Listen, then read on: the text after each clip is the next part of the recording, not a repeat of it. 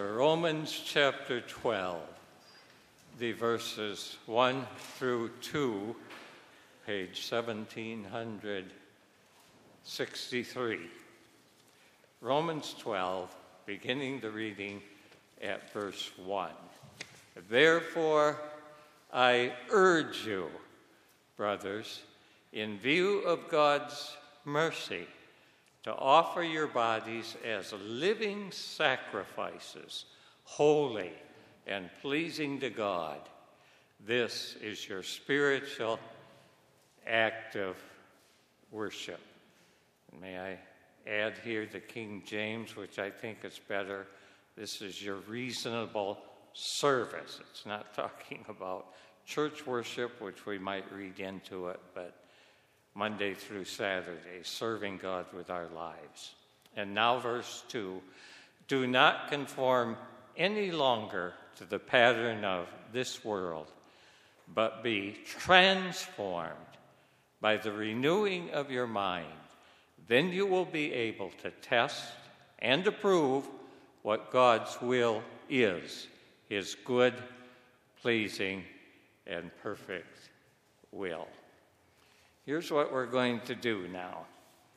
Look at Romans 12, verse 1, then Romans 12, verse 2, and then I'll take the point to which I think both verses are working up toward. Be transformed by the renewing of your mind, and try to give you guidance or model or help in how to do this. Some of you may need the help more than others, and I know I'm one who needs it, which is why these verses are precious to me. So let's get into the text then. I should say, too, Romans 12, 1 and 2 are so full, I will not have the time to go into the verses the way I'd like to. So I'm going to reread the verses before going into them and do with voice what I do in my notes. I will write out a verse, and the words I consider the key verse, the key part of the verse, the key words, the phrases that really count, I'll make in big letters. So I'll see if I can do that in voice for you. Romans 12:1. Therefore, I urge you, brothers, in view of God's mercy, to offer your bodies as living sacrifices, holy and pleasing to God. This is your spiritual act of worship or reasonable service. So we'll try to pick up on all words or most of them, but especially the key words there. 12:1, therefore. What's the therefore? Therefore. Answer, the apostle is drawing his conclusion from the first and second sections of Romans, the sin and salvation sections, and now he's entering the service section. Now, 11 long chapters of some of the most profound literature, as well as inspired, but inspired and most profound literature in all of history, in my opinion, done, and the implications and applications of the sin salvation sections are dealt with in 12 and following. Therefore, I urge you, encourage. This is important. This is central. This is absolutely essential. Once Lord Acton in England, as they were facing the Battle of Trafalgar, said to his soldiers, England expects that each person will do his duty today. Well, Romans 12:1 is urging you to do your Christian duty even when that means onward Christian soldiers, your duty, whether pleasant or difficult.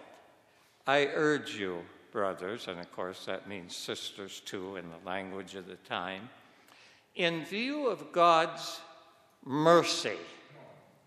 One word, mercy, to sort of summarize 11 long chapters, and I can't help but take a minute at it. There's one Hebrew word that is really too big to translate into any English word. It's chesed for those of you who know the language. And in the older versions, that word gets translated in such ways as loving kindness. 2 words for one big word with its meaning. Loving kindness or tender mercies. The apostle is saying, I urge you, Christian brothers and sisters, in light of God's loving kindness and tender mercy, to do what? To offer your bodies as living sacrifices. Now, I know you know your Old Testament enough, but I think it's the key phrase here, so I'm going to spend some time with it. Living sacrifices. In Bible times, they would take to begin with, first fruits, the next holiday after Passover. They'd bring the first of the fruits. One of my grandchildren, in poor English, called the first strawberries the biggest and bestest. And that's what the first fruits are. They brought those there. But to the temple, they would bring 2- and 3-year-old, typically, animals. Now, I grew up on a farm. I don't even need to consult a commentary on what 2- and 3-year-olds mean. An animal is most valuable at the time it begins its adulthood as an animal, and most of them are year 2 and year 3. In other words, and the Bible adds animals without blemish. God doesn't want seconds. So, it's animals of the most valuable sort, without blemish, to the temple where they were killed. It was a gory mess where they killed the animals for sacrifice. And those dead animals were sacrificed to God. Now, why sacrifices? That's not obvious to us anymore, I guess, or at least to many of us. One of the most common theories, at least among non-believers, has a nice sounding name in Latin, do et dare, which means give to get. In other words, you give God the best of your flocks and herds to get something from them. I'm going to suggest that that theory is wrong, and the truth comes closer to being just the opposite. You don't start with, God, I'm going to bribe you into giving me something. You start with God and His grace and goodness. God provided, in His grace and goodness, life and skills for the person whose flocks and herds they were. And God provided the birth and growth of the animals, and therefore you bring them for sacrifices, not to get from God, but because God gave you, and you are expressing your gratitude to God. See the difference between what I think is the truth and that false theory there? And so here we have these animals coming to the temple where they're killed. Now, if you'll permit a brief other reference here, I understand that all way too well. When I was little, Dad would go in the chicken coop, get a chicken. He could somehow feel if they weren't laying or were somehow not right for the herd anymore. Take the chicken out and with his axe cut off the head. The chicken would flop around with nerves for a while. Watch that. I felt sorry for the chicken. And we were always gathering eggs, too. If we didn't get pecked, we gathered the eggs and we had to put them on a scale. large, medium, small, and threw a light. If there was a bloody spot in, they were seconds. God doesn't want the small and the seconds. He wants the first and the best. So they killed the animals in sacrifice. But now, here's the difference. Those sacrifices pointed ahead to the sacrifice, namely Jesus on the cross. In other words, sacrifices were pre-Jesus incarnation and pre-Jesus crucifixion. So now things have changed. You don't bring animals to church to kill them anymore and sacrifice them. Because Jesus, the great sacrifice, the fulfillment of all Old Testament sacrifices, has come, the sacrifice has been made. It applies to you. We talked last week about being in Christ, and where Christ goes after atonement, resurrection, ascension, heaven, that's all in store for you and me. I mustn't speak too fast here. You remember last week I talked about explanation, application, and appreciation? In a way, the highest point of a sermon to me is appreciation. And I want you to appreciate that Christ's sacrifice has been made, and now there's something else. You and you living, me and me living. You see, God could take us to heaven anytime. He has his own time schedule, whether we like it or not. But right now you live. You woke up this morning breathing with a mind that works, senses like eyes that work, skills you have. You're living. And what Romans 12 is saying is, because of all that God has done through Christ that is now complete, you present yourself a sacrifice to God. But not dead, living. Today you were a living sacrifice by worshiping. This week you become a living sacrifice by living for God. You see the beauty? Appreciate Romans 12:1. Living sacrifices, holy. We'll quickly finish the verse. Holy means simply set apart. It can be a sacred word. Set apart to be special for sacred purposes that are primarily and first of all spiritual. That's you. A living sacrifice set aside for God's glory now, set aside for God, holy, and special, and having a sacred calling to be, most of all, a spiritual being. That's holy. Holy and therefore acceptable to God. If you wonder if you're acceptable to God, don't look for perfection in you. It isn't there, and it isn't in me. I have to preach these verses at me. But I know that through Christ, the sacrifice, I'm called to live today. I don't know how long I'll live, but I'm alive today, and I'm to be holy, and that's acceptable to God. Now, there's your calling, my friends. Now we have to go on. I'm spending too long on the verses. Verse 2, listen again. I'll try to read it in such a way that what I think is the main point comes out.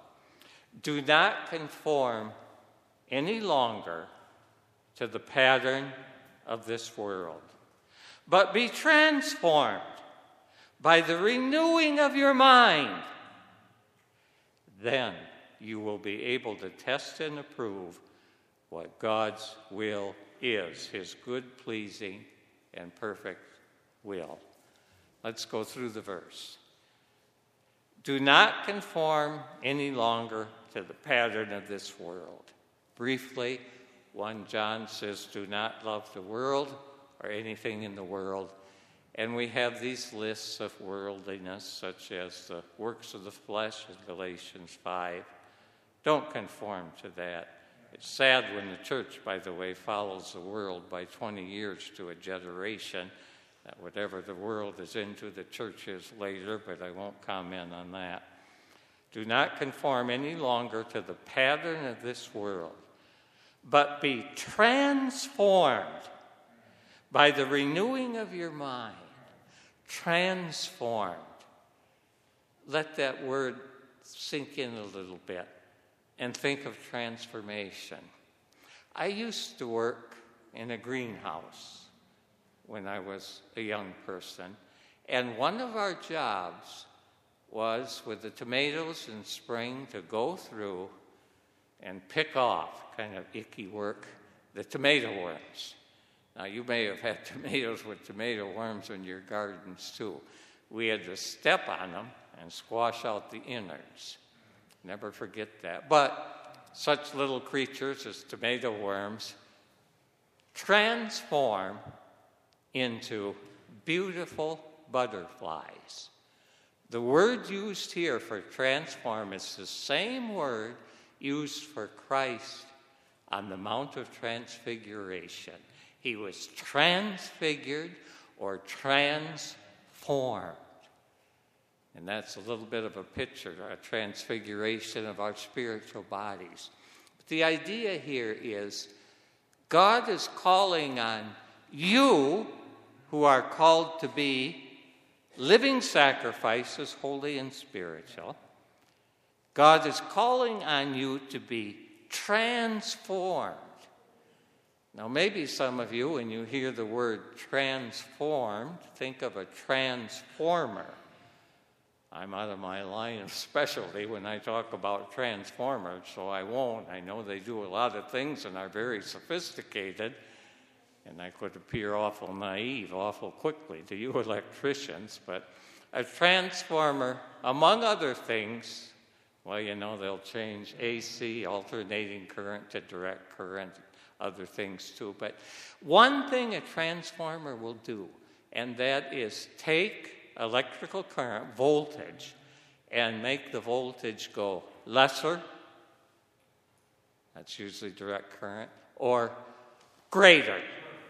And what the word transformed is referring to here is there's something in you that you can use to transform, to become like a beautiful butterfly, not an ugly tomato worm, to become like more powerful electricity, more a living sacrifice for God. Again, appreciate the text, it's beautiful. Transformed, how now do you become transformed? The answer is by the renewing of your mind. I suppose that the basic transformation is heart or soul or spirit, but the apostle's speaking to Christians here, so he doesn't make that point. He makes this different point. We go from transformation from paganhood to Christianity, and then the next step is our mind. By the renewing of your mind. You're a new creature in Christ Jesus, and you've got to take control of your mind. I'd like to read you something here that is certainly secular, but I hope will make the point real clear. It comes from 1964. I worked in a factory then, heard this on the radio we listened to all day. And it's by an Earl Nightingale, who was a writer at the time of Wise Stuff. Here's what he wrote once. The person who has no goal, who doesn't know where he's going, and whose thoughts must therefore be thoughts of confusion, anxiety, and worry, his life becomes one of frustration, fear, anxiety, and worry. And he thinks about nothing, and he becomes nothing. How does it work? Why do we become what we think about? See, he's talking about mind now. Well, I'll tell you how it works as far as we know. Suppose a farmer has some land, and it's good, fertile land. Now, I right away think of the farm where I farmed. The land gives the farmer a choice. He may plant in that land whatever he chooses. The land doesn't care. It's up to the farmer. We're comparing the human mind with the land because the mind, like the land, doesn't care what you plant in it. It will return what you plant. Now let's say that the farmer has 2 seeds in his hand. One is a seed of corn, the other nightshade, a deadly poison. He digs 2 little holes in the earth and he plants both seeds, corn, nightshade. He covers the holes, waters, takes care of the land and plants, and what will happen? Invariably, the land will return what was planted. Remember, the Bible doesn't care. It will return poison just as well as wonderful abundance, like the corn. So, you want to use your mind to plant aright. Now, that's the secular way of saying what I think. I never forgot that one. 1964 was a long time ago. That's a secular way of saying what I think our text is saying spiritually. You want to plant good in your mind. Now, I can put that in more contemporary images. You've heard about computers, maybe. Garbage in, garbage out. You don't want to put garbage in your minds, even though the average household has television on 6 to 8 hours a day, filling minds with garbage. You want God in your mind. Be transformed by the renewing of your mind. Now that's 12 verse 2. What I'd like to do at this point is sort of give you, if I can, a model of how to put God in your mind so that God grows and you reap the fruit of godliness with your mind in the lead for all that you do in your life. Okay, let's take a couple texts. The first one is Genesis 1, 26 and 27, where we're told that we're made in the image and likeness of God. One time years ago, someone asked me to preach a sermon on positive thinking. Was I in favor of it? I said yes, as long as I can define it a little differently than Norman Vincent Peale in his best-selling book in the U.S. in the 50s, The Power of Positive Thinking, and as long as I can offer my input instead of the PMA, Positive Mental Attitude people's input, and as long as I can be a little different than, say, Reverend Schuller and today's Reverend Osteen. But please don't peg me in those categories. Here's what's coming. Genesis 1, at verses 26 and 27, tells us we're made in the image of God, a little lower than God. Think of a photocopy machine and a photocopy. They used to say, and I think if anything it's improved, the photocopy is 90 to 95% as good as the original. Well, you are more like God, if I may say so, than like animals. If you swallow what they teach you with atheistic evolution, nothing to something to some one living creature such as a germ, up to you, a glorified germ, then all you are is glorified germs. No wonder you might not think highly of people. But if you think as God thinks, put in your mind, made in the image of God, then you have every reason in the world to see yourself as special and in a positive way. Praise God for it. See what you want to put in your mind? Of course, you got to know your Bible to do this. It's sad how ignorant of the Bible people are. I've got 4 examples here, and I've got time for the 4, so we're going to go on.